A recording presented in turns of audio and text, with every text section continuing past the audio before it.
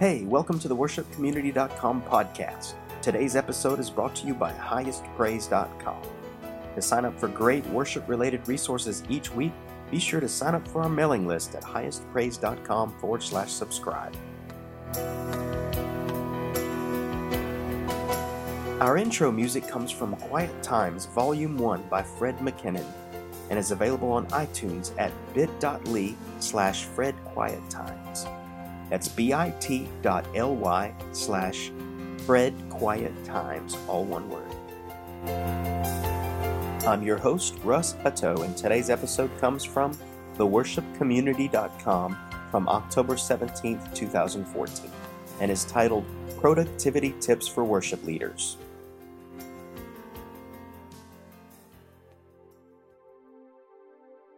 Worship leaders, have you ever had someone ask you what it is you spend your time doing all week? Here are some of the guesses that I've experienced over the years. You get paid to sit around and listen to music. That must be nice. You're on staff? You mean they pay you to sing? I bet all you do is sit around and play the piano all week, right? Why do you even need a desk? Isn't your job description fulfilled with a guitar or piano? Then many more. Of course, nobody means to be underhanded when they are trying to figure out just what it is that we as worship leaders actually get paid to do. At least I don't think they mean to be underhanded. And at times it can be hard to simply explain what it is that we do for our churches. But here's the bottom line. If we are privileged to be compensated by our churches for the service that we provide, then we should at the very least be as intentional as we can about also being productive in our efforts. Granted, God isn't concerned with our timesheets as much as our supervisors may be, but what God is concerned with is His kingdom. And we get to be a participant in reflecting God's glory here on this earth. Practical manifestation of that sometimes includes our work. So here are some thoughts and tips on being productive while also being a creative soul. Number 1, myth. I'm a creative, so systems and processes don't work for me. Let's get this one straight right off the bat. There is no such person in the world who doesn't benefit from being intentional about time. People who use creativity as an excuse to be lazy, thoughtless, and careless do not serve well. Oh, they might sing or play well, but they do not serve well. This does not mean that every second of your day needs to be structured or logged, but as a creative, you actually need more structure than you might think you do. Embrace the processes, embrace the systems. They are like guardrails on a high mountain road. As creatives, we have a tendency to speed through life, allowing inspiration and art to carry us recklessly along the road. Guardrails will keep you from plunging to a fiery crash. Systems and processes will allow you to move through your creative burst with intention and purpose. Find a system that allows you to rest and work in rhythm. Look for daily and weekly disciplines that you can incorporate into your life. Disciplines lead to habits, habits lead to routine, routine leads to rhythm. You want your life to be a rhythm. Just like your heart beats in rhythm without you having to tell it to, our lives should also flow in rhythm as well. Number 2, rest well. Rest. It's not a word we throw around a lot when we start talking about productivity, but it is a very important word to keep at the forefront of our life rhythms. You will not reach your potential creatively and or productively if you are not resting well. Sleep. Regardless of how you feel about burning both ends of the candle, there is no scenario in which constantly not sleeping is good for you. Productivity and creativity reach their full potential when you are rested well. God created Adam on the 6th day, and then the very first full day that Adam experienced was the 7th day, on which God rested. The Creator of the universe kicks off mankind's rhythms by starting us off with a day of rest. Often we get this rhythm backwards and we work until we crash. I believe a better pattern is to rest and then to work. Charge the batteries first and then work from that charge. A crash is not resting well. Here are some tips for resting well. Be intentional about your sleep. Sleep in a cool, very dark room. Eliminate electronic devices, laptops, smartphones, tablets, TV screens from your bedroom at bedtime. Early to bed, early to rise. If you feel the need to be productive when it's dark outside, do it before the sun comes up. Go to bed early and wake up earlier. Identify and knock out your big tasks first thing. Whether or not you're a to-do list person is not really the issue. The issue is that you prioritize and complete important tasks. How you actually do that is up to you. but you should make it a point to identify 1 to 2 must-dos for each day, and then spend the first part of your work hours doing that thing. The other things will fall into place. In my own personal processes, I don't check email until I've worked at least 1 to 2 hours on my big things for the day. Some days that actually does include email, but I'm not writing and replying to emails until I've finished my big tasks. Number 4, batch your mundane office tasks like email and phone calls. If you spend time in the church office, most paid worship leaders do, then make it a point to eliminate unnecessary interruptions to your big task. Having your email ping the server every 5 minutes is a surefire way to be distracted throughout the day. I actually only manually check my email.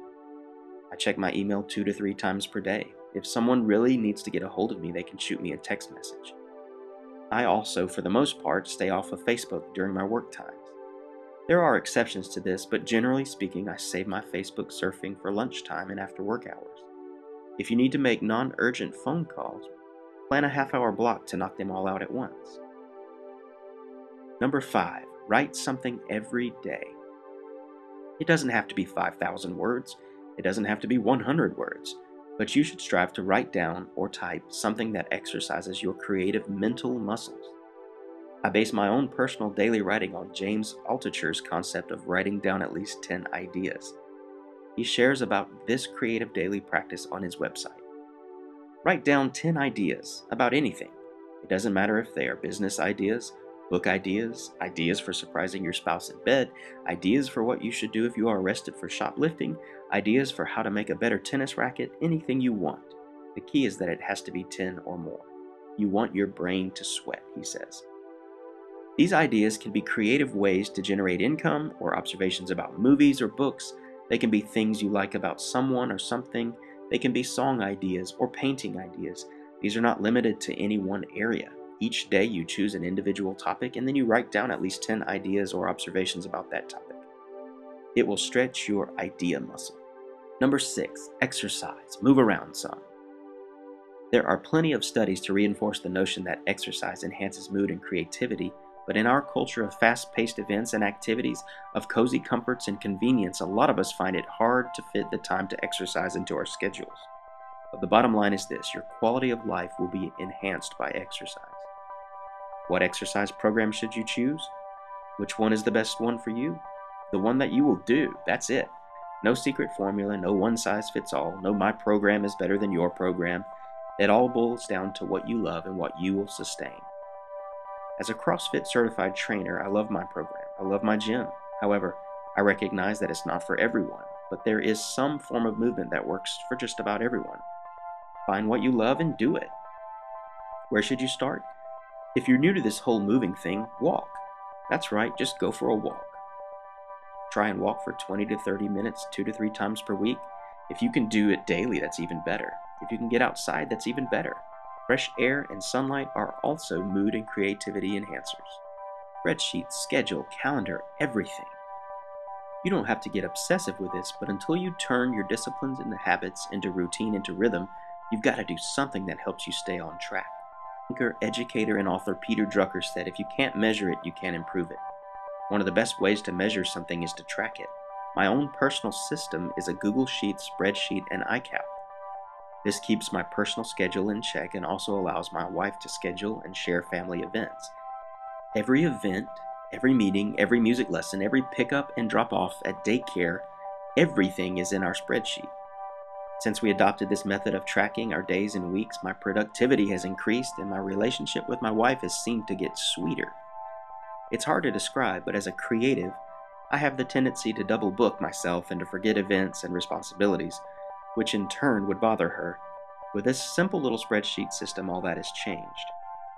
Your log may look different than mine, that's okay.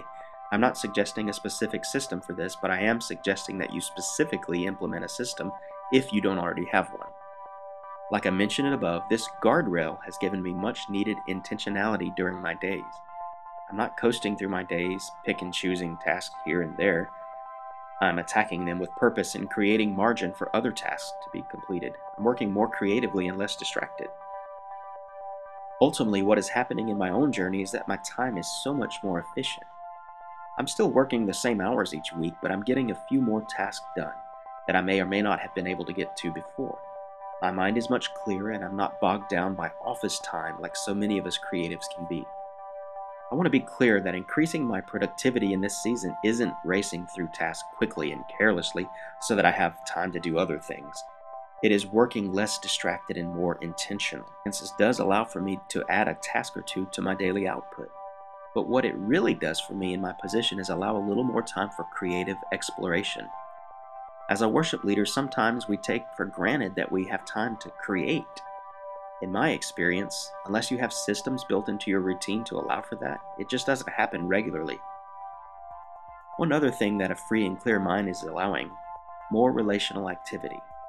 I'm able to mentor and coach more creatives. I guess you could even use the word disciple. My long-term goal is to be very productive in the daily tasks so that I'm free to influence people more than I am now. What good is creativity and productivity if it doesn't lead to spending more time with people? What it all comes down to is I feel like my offering of serving God for His kingdom is getting sweeter and sweeter. I think with just a few minor adjustments, we can catch our creative productivity up to the intentions of our hearts. We all want to serve well. With just a few disciplines, we can create rhythms that lead us to being better at serving. Hey, thanks for listening to the worshipcommunity.com podcast today. We'll be back at it again next week with another encouraging and challenging worship-related word. Be sure to sign up for the highestpraise.com weekly worship resource at highestpraise.com/subscribe. And to join in discussing all things worship, visit our forums at theworshipcommunity.com/forums. I'm Russ Hutto, and I'll see you back here next week.